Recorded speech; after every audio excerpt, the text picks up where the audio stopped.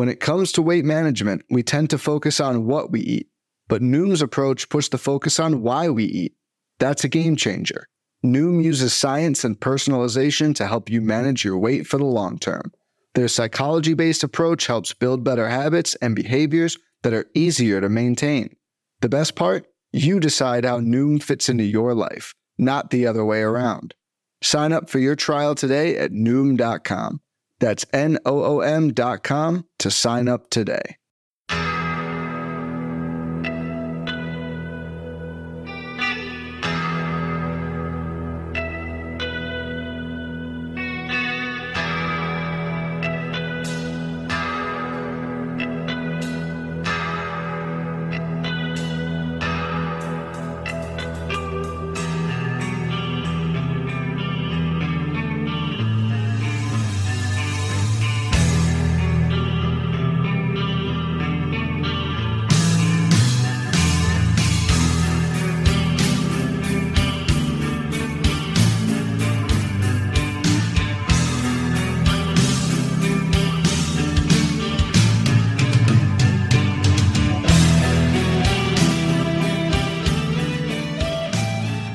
And welcome back, everybody, to another episode of Benched with Bubba. We're going to continue our season previews team by team, all 30 teams around Major League Baseball, to get you ready for the 2023 fantasy baseball season.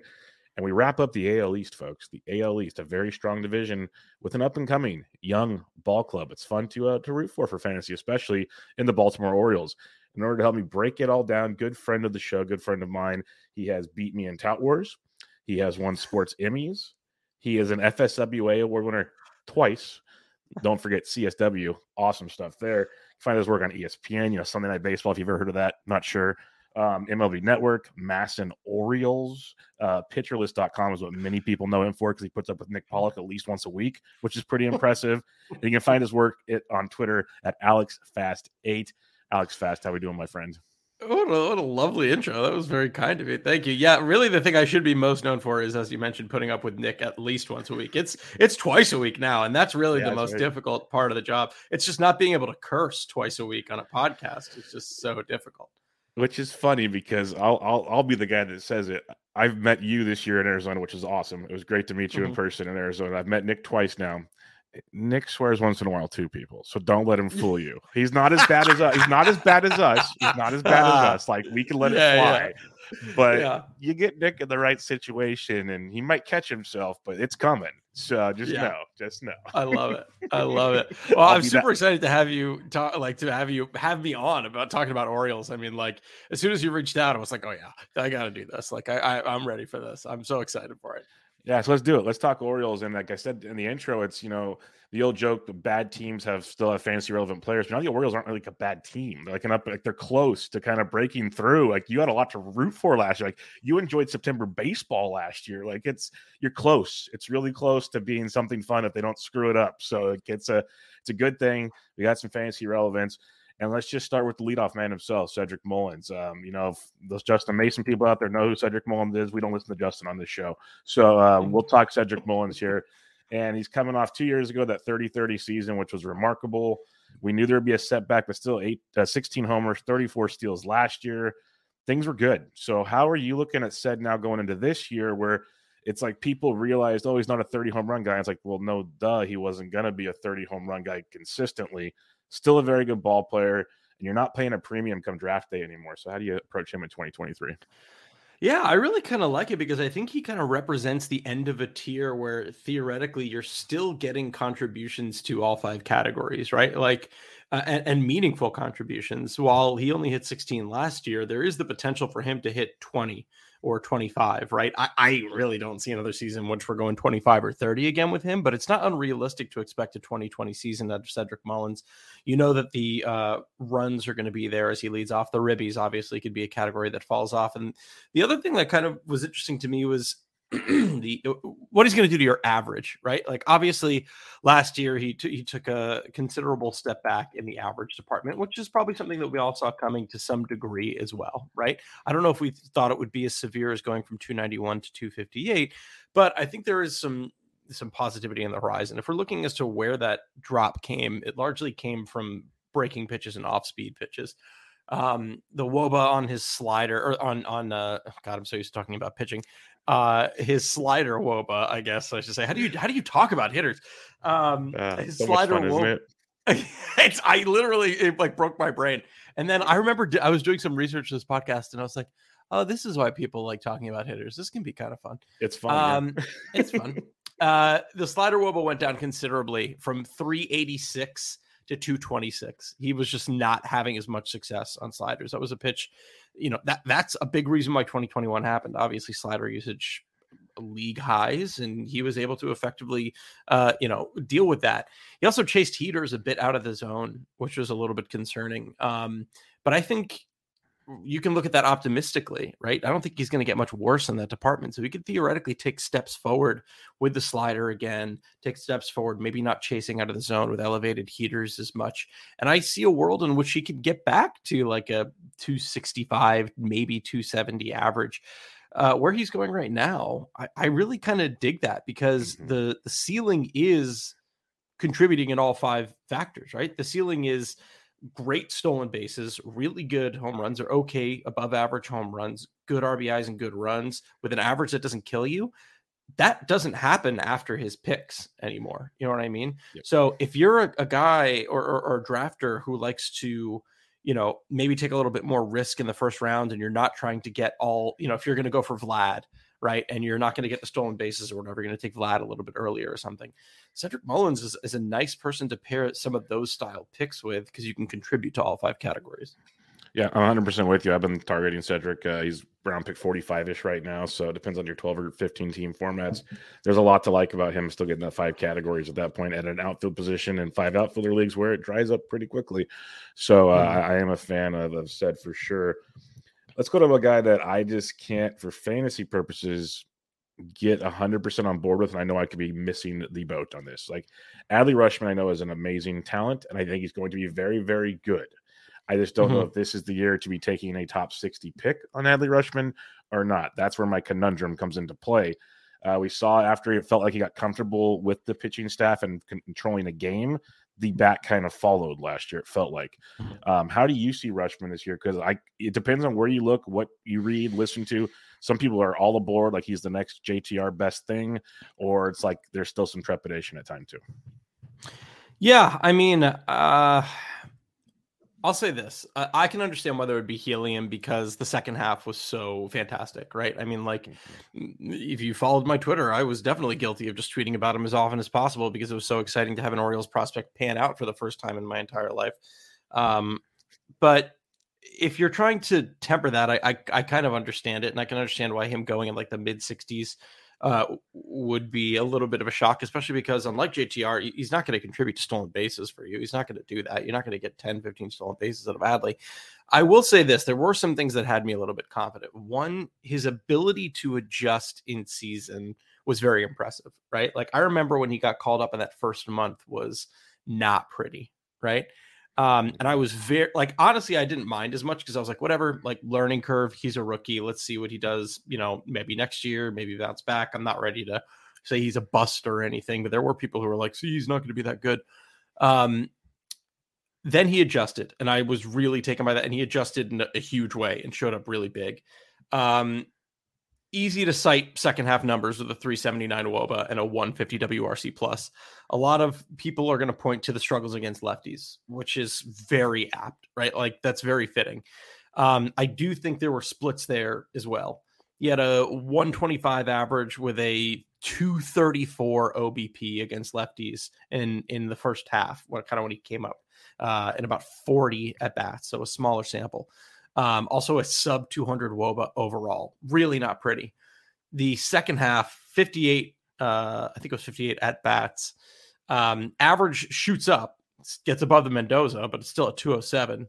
OBP goes above 300, and the WOBA goes to about 300. So improvements, marked improvements in terms of context, but not, I'm not looking at a 207 average with a 297 WOBA against lefties and saying he's done it. I will say this, though. Mullins stopped being a switch hitter and reached another level. While I don't think Adley would stop being a switch hitter and reach another level, I don't think it would be out of the question where, if he's struggling throughout the year again with lefties, if they're like, just stay on one side of the plate, and we'll figure that out in the offseason. So yeah, I agree that the heliums might be a little bit too much, but I think the floor is nice and high. Agreed, and that's why I was going to come back and at least not try to completely rain on the Adley parade, because I wouldn't be shocked if he turns the corner and becomes the next best thing. Like, the talent's there, and it's going to happen eventually. I'm not oblivious to that. And the one thing I'll say for a catcher's position, if you want, his OBP skills are out of this world, so he's going to score a ton of runs hitting at the top of that order.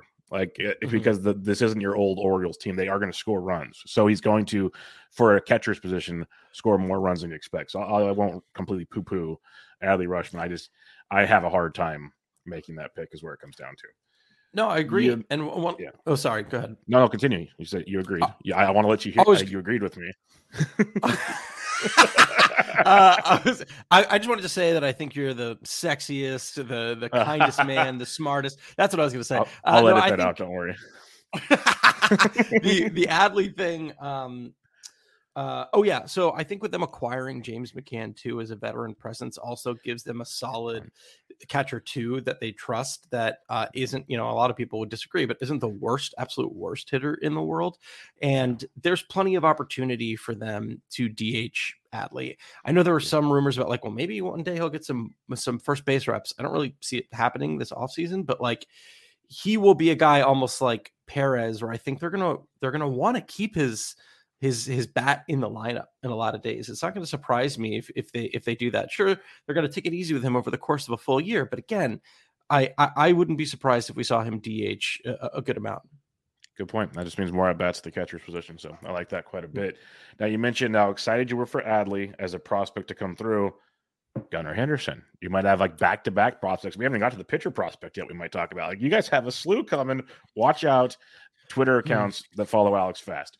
Gunnar Henderson.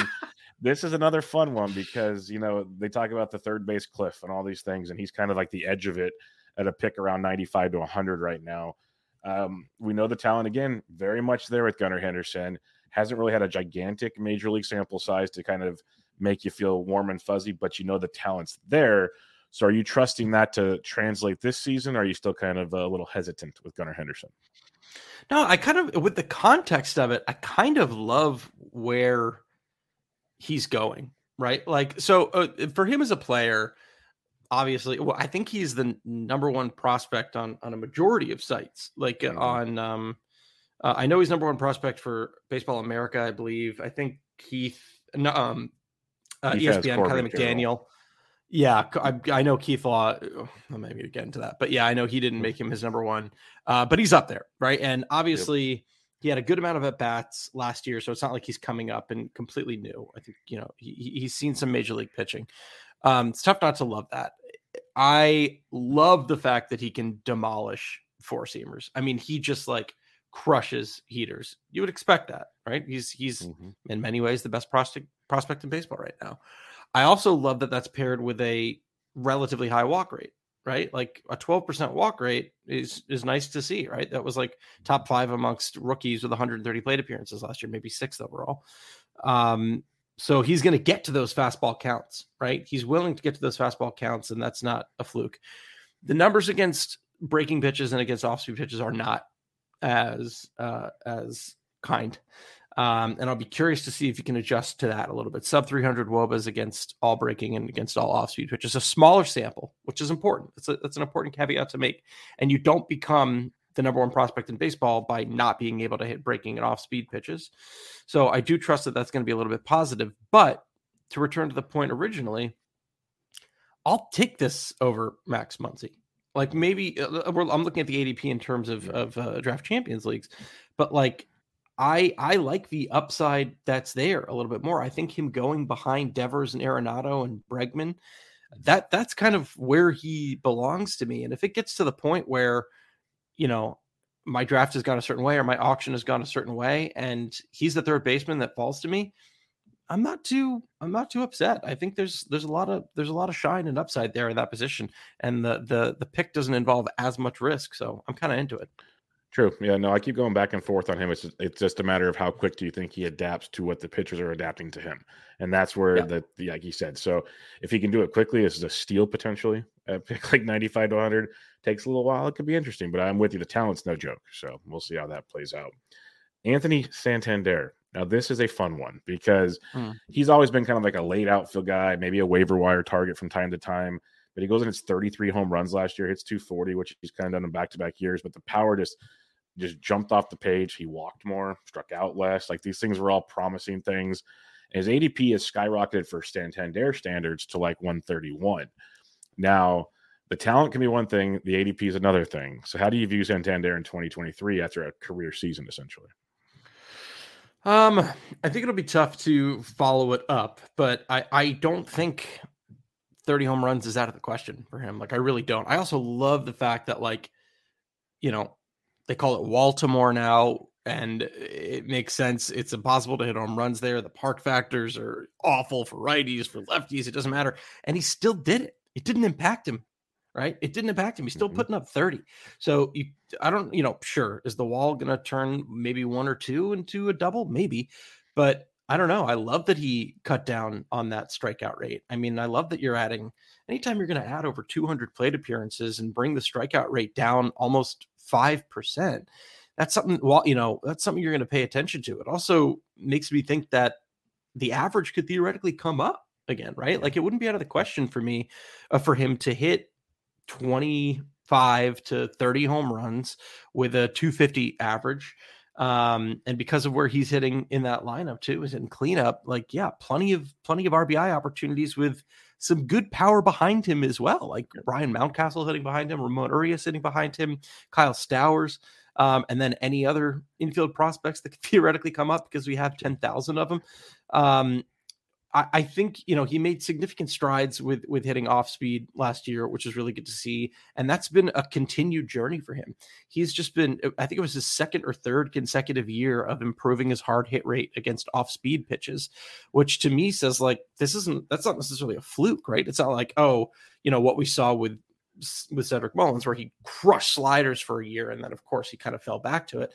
This has been something that's been a gradual process for him. He's always hit the ball hard. He's always been a guy who's in the 80th or highest percentile in max exit velocity. And I think the fact that he became a little bit more patient and got the walk rate a little bit closer to 10, that's good. Those are all encouraging steps for me. So I think he deserves to be going where he's going, and I'll take him in any league where he still gets that kind of Oriole discount. I'll say this too. I think this might be the last year of the Oriole discount, right? 100%. I agree. Like you said at the beginning, it's like you're always going to find good players on bad teams. If they do well again, which they might, if they do well again, you might all of a sudden, wow, yeah, we got to pay attention to Orioles players a little bit more. There'll be a bit of a tax, that's for sure, because it's a thing now. And that goes to Ryan Mountcastle, who you mentioned, who is just a monster. And if anybody, I guess, maybe it's just me from the outside looking, and you watched probably almost every game or almost nearly every game. If anybody got hurt more from the new dimensions in Baltimore, it was Ryan Mountcastle, it feels like, because this guy is the legit just power machine. But he ended with 22 home runs after 33 the year before, and everyone could go to see the X home runs and all these things, and it was very clear that it got him. Still has an ADP of 155, and the power is legit. And I think this, if you wait on first base, is not a bad spot to go to. So how do you feel about Ryan Mountcastle? There's been a lot of very good discourse about what you just said and about his power. The one thing that kind of oddly stuck out to me is that I think is important. This is strange, is the gains that he made defensively at first base. Okay. Because to me, it theoretically locks in more playing time for him. Cool.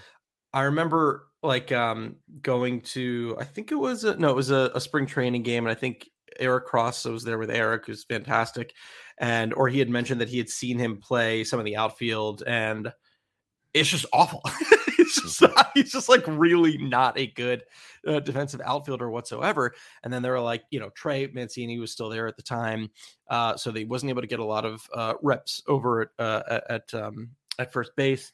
And then finally he settled into that spot, and he was an above average first base defender, which to me, they were like, okay, great. And I also, if I'm digging into it a little bit too much, he doesn't have to think about it anymore. True.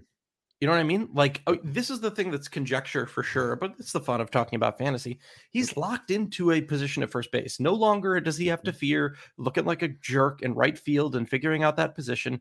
He's at first. He can just focus on hitting. He's got a really good amount of power. And like you said, that wall is going to take a few from him, but like the expected stats are there. You know what I mean? There's gains to be made in relatively every department for him, between average and OBP and slugging and WOBA. Like, it's all there. So he's another guy. I promise you, there are Orioles I'm not interested in. Brian Mountcastle, I don't necessarily know if he's one of them, though. Fads come and go, and nowhere more than in the world of weight loss. That's why Noom has created weight management programs that are made to last. Noom uses science and personalization so you can manage your weight for the long term. Their psychology-based approach helps you build better habits and behaviors that are easier to maintain. And they help you understand the science behind your eating choices and why you have those cravings. Noom's personalized courses are easy to follow and will help grow your confidence with tools you can put into practice on day one. The best part? You decide how Noom fits into your life, not the other way around. And based on a sample of 4,272 Noomers, 98% say Noom helps change their habits and behaviors for good. So stop chasing health trends and join the millions who have lost weight with Noom. Sign up for your trial today at Noom.com. That's Noom.com to sign up for your trial today. Yeah, I'm a fan, but to hear you mention those things, this is why I do these shows, because people that watch it much more than me can give me even deeper thoughts on it. So it's definitely like, I haven't made it a point to get him. Sometimes I wait and take Anthony Rizzo even later and get 30 home runs. So it's like, it's one of those kind of depends on, I guess, context, as people say. But something you said there that I love to preach, where it's like he doesn't have to think about it anymore. I talked about it with other players, and some guys can make the position changes easily, but we've seen it time and time again when it's a new position, they're struggling defensively, and they take it to the plate with them and all those things. And I did the Tigers show with Marty Tallman, and we talked about like Torkelson and some of the other young guys. Like Miguel Cabrera is there, and he announced to the media, Torkelson's the first baseman. I'm there to help him learn. Now Torkelson can go to camp and not worry about just making the team, not doing any. Just watch. I'm not saying he's going to be like an all-star, but just watch him probably be a lot better than he was last year. Like just those little things for a younger player to not have to worry about. Long, long ways. And like you said, you can't quantify that on a sheet. It's not on like a pitcher list page or a Fangraphs page or anything. Like, it makes a big difference. Those little things that we can't look at per numbers and see where it goes. I'm with you. Ramon Urias, this is a fun one. I'm really looking forward to your take here because he's a deep league. I think I circle him all the time. He's second base, third base eligible. He's going nearly pick 400. It's 393.5 right now.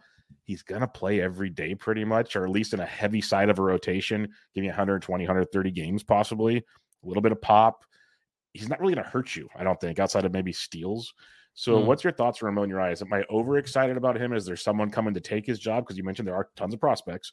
Or is this like a guy that's just boring, but he's going to play a ton?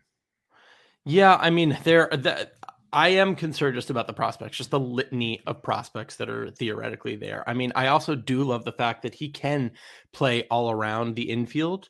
He can get reps really any, even I was going to say any position to the left of second base, but he played a little second base too.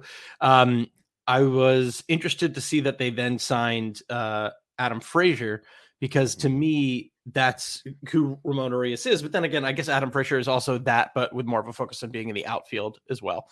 You can pop him in at left field if Austin Hayes isn't really doing the thing that he needs to do.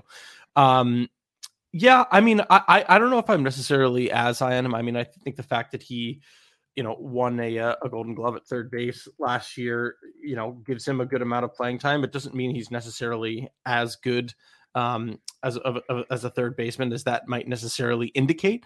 Obviously, the Golden Gloves you can take with a little bit of salt, and by outs above average, I don't think Ramon Urias was even in the top 5 at the position. That was going to be the thing that I thought was maybe his saving grace that was going to kind of keep him there. And maybe that's the case. I do love that he got more discipline, right? He didn't strike out as much. He was able to put bat to ball a lot better, which is a really great improvement. I think he struck out like 3 or 4% less overall, and he was able to make a little bit more contact overall.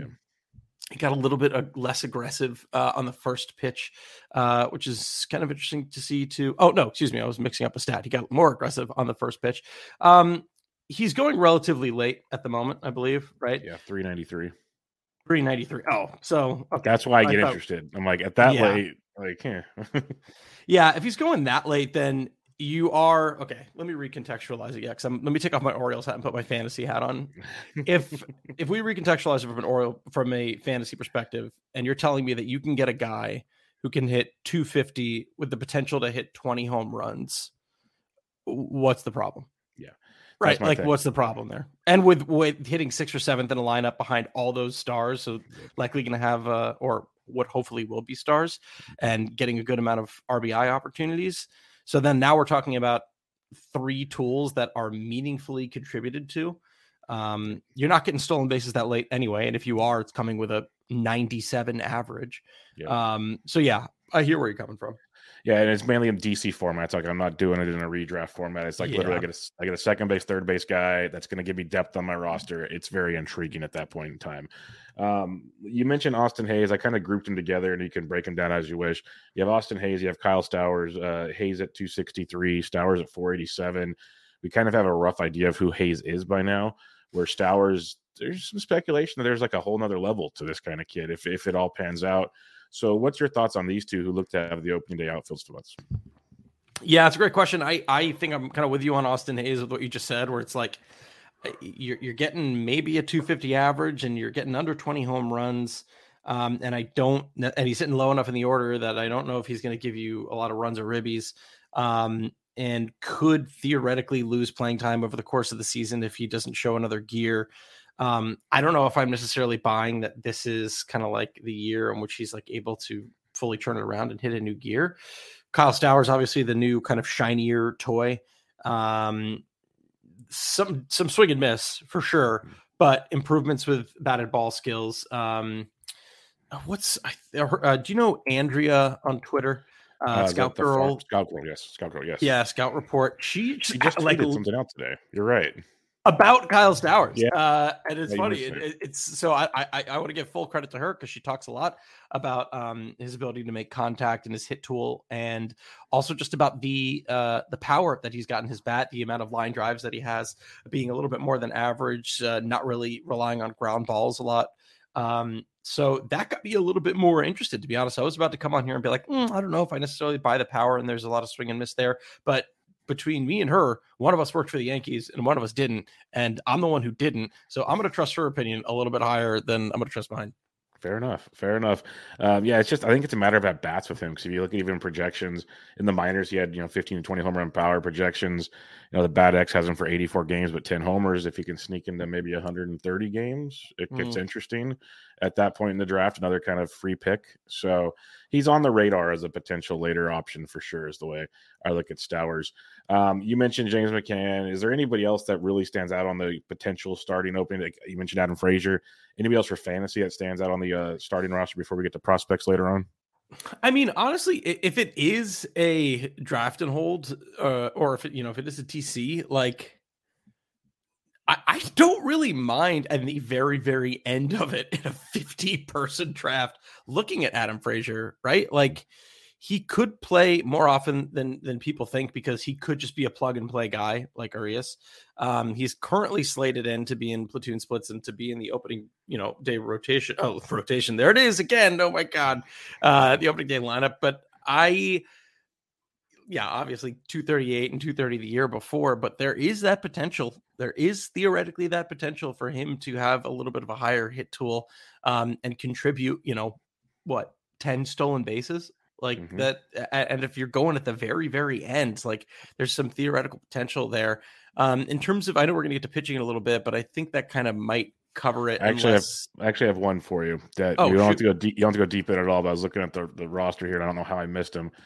What are they doing with Jorge Mateo, who played 150 games last year and stole 35 bases, but also struck out a ton and hit 221? So, like, he's projected to start like in a platoon role on the bench.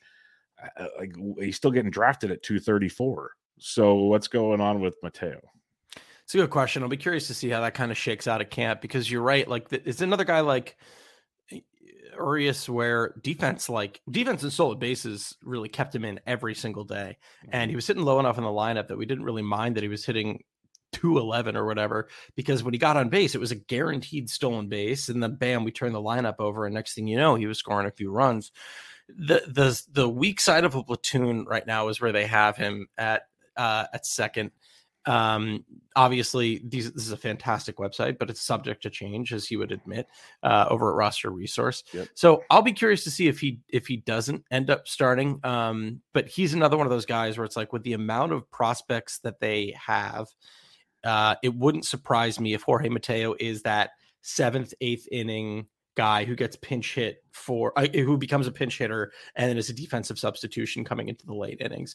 The Orioles with this rotation are probably not going to be winning many games 3-1 or 3-0. It's probably going to be like 8-6 or 8-5, whatever. So you're going to have plenty of defensive substitutions coming into the end of the game. He could be one of them.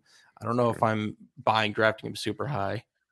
Yeah, that's what I've been kind of torn on. So I was curious what you heard there. Let's go to the mound, where this will be fun because now he'll start saying lineup and not rotation. So here we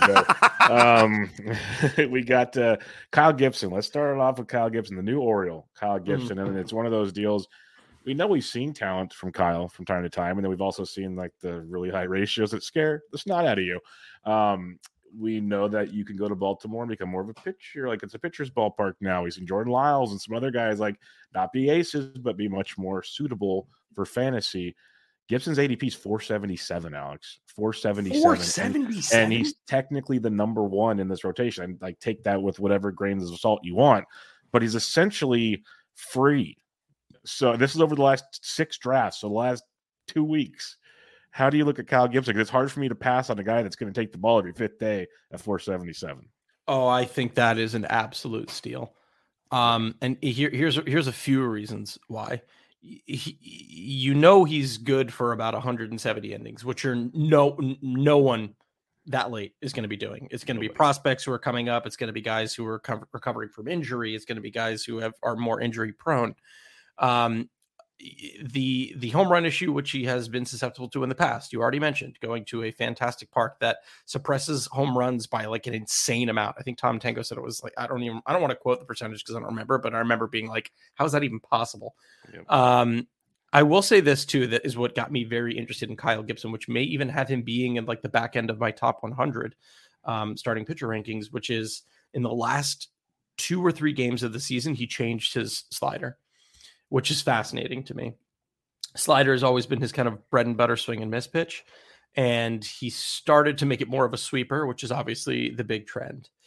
Going to be very interested to see what happens to that pitch in the first 2 months of the season.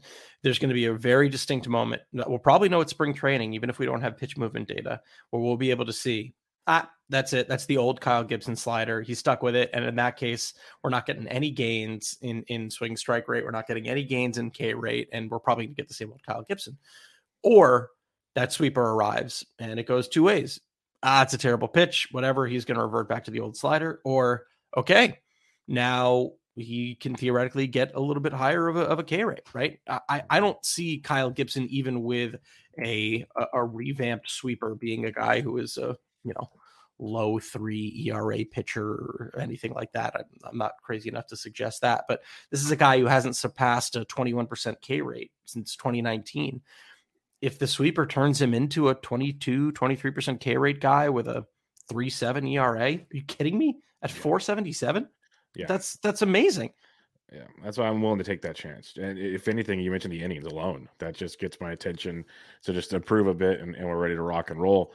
One of the other new additions to the Orioles rotation is one Cole Irvin, and this could play great being a lefty in a ballpark that just messed with the fences in right and left field for right-handed power is tremendous.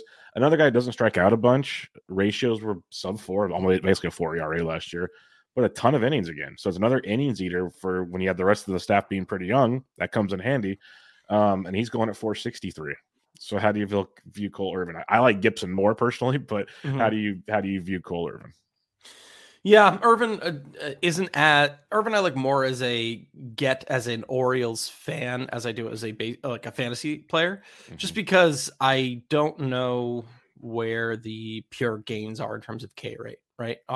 He's a pretty different pitcher if all of a sudden he's got a 20% K rate, because he's never had higher than a 17% K rate in a full season.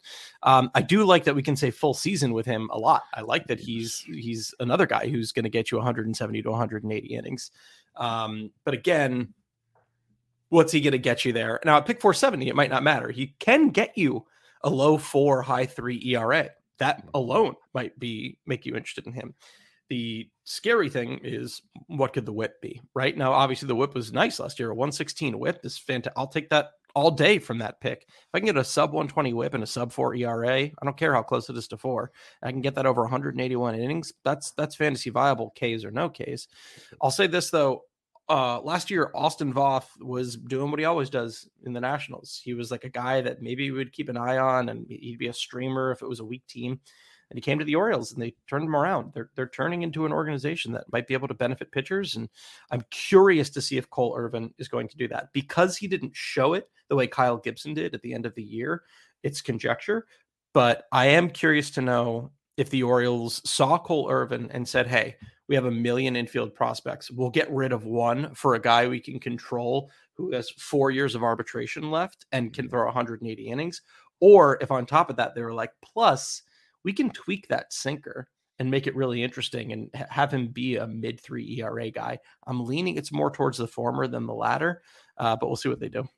Yeah, I'm very intrigued by the landing spot and potential. And like you said, is they've really started to be able to develop pitching there quite a bit, which is good to see. And that leads me to some of the young arms now. We got Kyle Bradish, who made his MLB debut last year. It was hit and miss. There's no doubt about that. But we know there's definitely some talent there. It's just a matter of can they tap into it appropriately. So how do you view Bradish for this season? Does he take a step in the positive direction, or are you still kind of hesitant on him? You know, of all the young arms, he would be the one that I would probably be least concerned about in terms of innings, right? Like there's some other young arms that we're going to talk about who I think either they've already said that they will be capped or will likely be capped. And because Bradish hit, almost 120 innings last year with 23 starts, it leads me to believe that, okay, they're going to rely on him a little bit more to be the workhorse and get 160, 170. It's a lot of up and down from him. He, anytime a pitcher goes in and, I think it was like 8 innings of 2-hit ball against the Houston Astros in Houston, you're going to perk up and you're going to pay attention. I don't know if I necessarily believe fully in the arsenal, though. I mean, the slider is nice. It's a really nice slider. It suppresses contact well. It gets a lot of whiffs, but he doesn't have that reliable heater yet, right? He goes with that kind of cutter slider approach, and the cutter can get walloped a lot. And I don't know if I necessarily buy into the cutter. I would need to see some kind of significant strides there.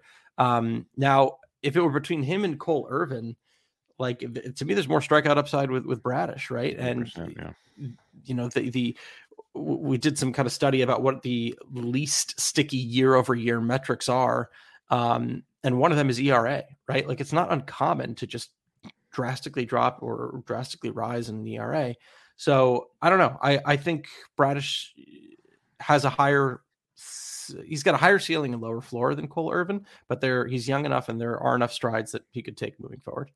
Yeah, no, I agree. He's very intriguing. Let's put it that way. There's definitely the range of outcomes is pretty large with Kyle Bradish. We mentioned some of the young guns that have innings concerns potentially. Let's go to Grayson Rodriguez, who they said has an outside or great chance. I heard what it was to make the rotation. So everyone's ears perked up. His ADP is inside 200 now, but I can't do it because even though he may start the season, it's going to be an innings thing. It's going to be an innings thing with him the whole time. We've seen him do it in the past with other starters, and it's smart when you have a young pitcher like that on a team like this. But what's your thoughts on Grayson Rodriguez for 2023? 100% agree with you. General managers are not fantasy baseball players. Yep. They don't care what you think. They care about the health of that pitcher's arm. I do think my gut, I don't know anything. I don't have any contacts. I don't know anything. My gut is he starts the year in the rotation. Maybe it's just wishful thinking, but there's a great Mining the News from Jeff Zimmerman essentially saying those innings they're going to be capped. Yep. And Jeff wisely compares it to Shane McClanahan's, first year where, maybe the circumstances are a little bit different just because of the velocity, but like he'll go 70 pitches, he'll go 80 pitches. Right. And then the Orioles have a very good bullpen and they'll turn it over to that bullpen. And they are looking for the long-term game. And Grayson Rodriguez is a big, big part of those long-term plans. I love to get excited about him. Yep. It does worry me slightly that he dropped in virtually every top 100 prospect list. That does concern me a little bit. I also think that whoever the number one pitching prospect is in baseball, we assign so much value to them that it just conflates them out of this world. Sure, Grayson seems like he has a breadth of an arsenal that is so amazing that he could live up to that potential. That's just for me personally as a fantasy player. That's just not for me. I'm just too risk averse. Like that, there's just so between the innings and the struggles that could happen, seeing major league hitters for the first time, and the injury of last year. That's just a lot for me. But I hope he does great. I hope. Yeah, I'm 100% with you. And I think it was either Jeff Erickson or DVR made a great comp if you just want to stick with the Orioles. They did this with Tyler Wells, where he'd go out there for like 70, 80 pitches, and they just yank him. They just did it over and over again, and that was just how they managed the innings, and I could see a very similar path to that, so it makes a lot of sense. Any other starting pitchers? You have Voth, you have Wells in the bullpen potentially. You have Dean Kramer. Is there anybody else fantasy-wise that stands out to you of interest? Including prospects or no? No, not prospects yet. We'll get to that. Okay. No, not really. I'm not really buying into the Dean Kramer stuff. Keegan Aiken, I think, is just going to be permanently a kind of long relief guy. I do think we end up seeing Tyler Wells and Voth come in to relieve Grayson Rodriguez over the course of the season. And I think a lot of people would point to, some of the stretches that Voth was able to go on. Wells was able to go on and get excited about that. But I don't know if I'm quite buying into that. So I don't think either of them are particularly fantasy relevant. Now, when we look at the bullpen, it's Felix Bautista's show and everybody else is watching, and this is a pretty straightforward one, so I don't think we have to go too deep into this. But anybody outside of Bautista worth maybe taking a flyer on or keeping an eye on when it comes to the bullpen? Michael Givens is back, and he's been very good wherever he goes, and he's back for a reason. And I like that he's back. I think he will be a great holds candidate, and he could theoretically take a few saves here and there. That whole back end is interesting. Seidel Perez flashed some upside as well. Dylan Tate, obviously kind of power sinker dude. So really good holds candidates. I do think that Felix Bautista is the guy. Like, I don't think we're going to see, which is interesting. They seem to be a very forward thinking front office, but I'm pretty sure with that electric, like 4-seam splitter combination that he's not like a fireman. He's not coming in the 7th that often. I think they've got enough pieces in that pen that they can get him to the 9th, and then he can shut the door. 100% agree. Plus the intro, we can't have that, Felix coming. We can't. That's just amazing. I love how teams are embracing this. They need to keep embracing it around baseball more. It's amazing. 100%. All right, let's talk prospects because you guys have a bunch of them. So hit me. What do you got for fantasy relevant prospects for 2023? Oh, baby. Okay. So the one that I'm going to do this. I'm going to skip some of the more obvious ones because I'm sure people have heard about them. Obviously they know about DL Hall. I will say I'm a little bit more into the fact that I think he's going to end up being a reliever. I really do. I do wonder if he's just going to be like a lights out fireman for them. I just don't know about the command stuff. I'm rooting for him. I'm hoping that's the case. People know about Jordan Westberg. They know about Colton Cowser. We're not really seeing anyone else, I think, in a top 10 list cracking this year. So the one that's kind of interesting to me is one that debuted, I believe, on Kylie McDaniel's top 100 list over at ESPN. And it was the pitcher that they acquired in the trade from Minnesota for Jorge Lopez in Cade Povich. When that trade happened, there were a few people who I trust on Twitter that cover Twin stuff who are like, that's who this deal is. Like, that's not good. Like that. I'm not really happy with that. I think there's a lot of ups. There's a high floor and high ceiling, low floor for him. And he did not do well when he came over in his extremely short stint in AA in Baltimore last year.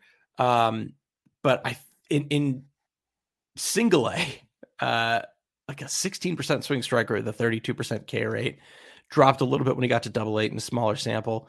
He's one of those guys where I wouldn't surprise me if like he's like a mid-season call up and kind of figures it out and he's getting like 60, 70, 80 innings by the end of the year. So yeah, I'm going to pay attention to him. I think he's a little off the radar. I'm not taking him in any leagues unless that like he's not a standard 12 teams. I don't even think he's a standard 15 teamer. There's plenty of other upside that's a little bit more guaranteed, but in like a deeper league or a dynasty league, like I'm interested to see what he can do. I like it. I like it a lot. And I'm looking forward to the Orioles this year, man.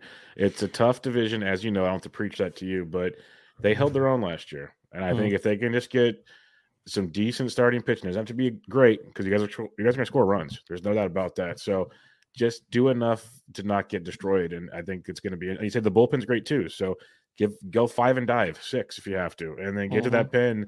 And this Orioles team's very, very interesting. So any final thoughts for the O's in 2023 fantasy or real life, whatever you want, the floor is yours.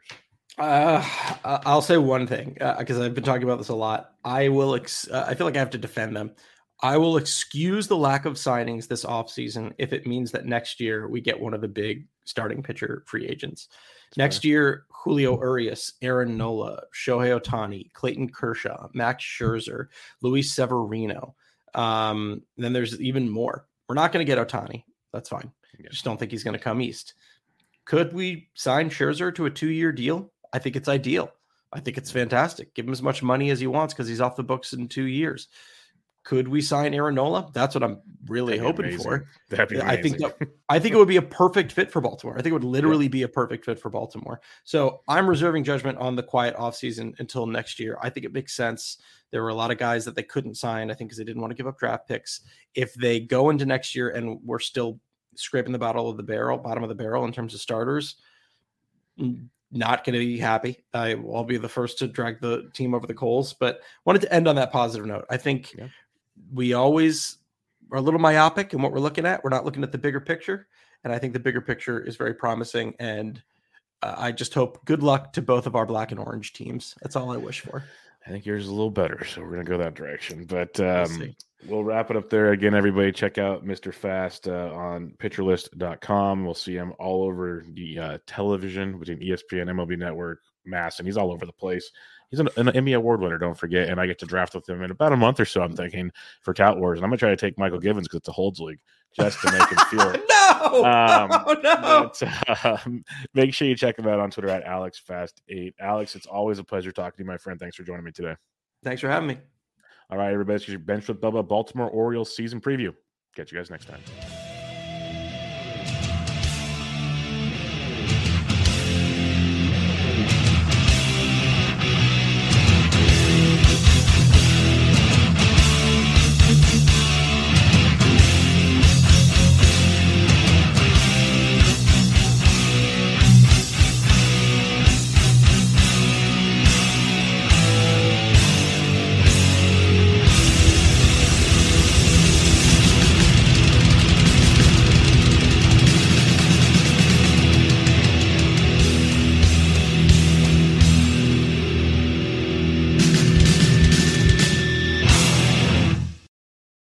Looking for a fun way to win up to 25 times your money this football season? Test your skills on Prize Picks, the most exciting way to play daily fantasy sports. Just select 2 or more players, pick more or less on their projection for a wide variety of statistics, and place your entry.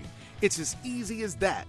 If you have the skills, you can turn $10 into $250 with just a few taps. Easy gameplay, quick withdrawals, and an enormous selection of players and stat options are what make Prize Picks the #1 daily fantasy sports app. Ready to test your skills? Join the Prize Picks community of more than 7 million football fans who have already signed up. Right now, Prize Picks will match your first deposit up to $100. Just visit prizepicks.com/get100 and use code GET100. That's code GET100 at prizepicks.com/get100 for a first deposit match up to $100. Prize Picks, daily fantasy sports made easy.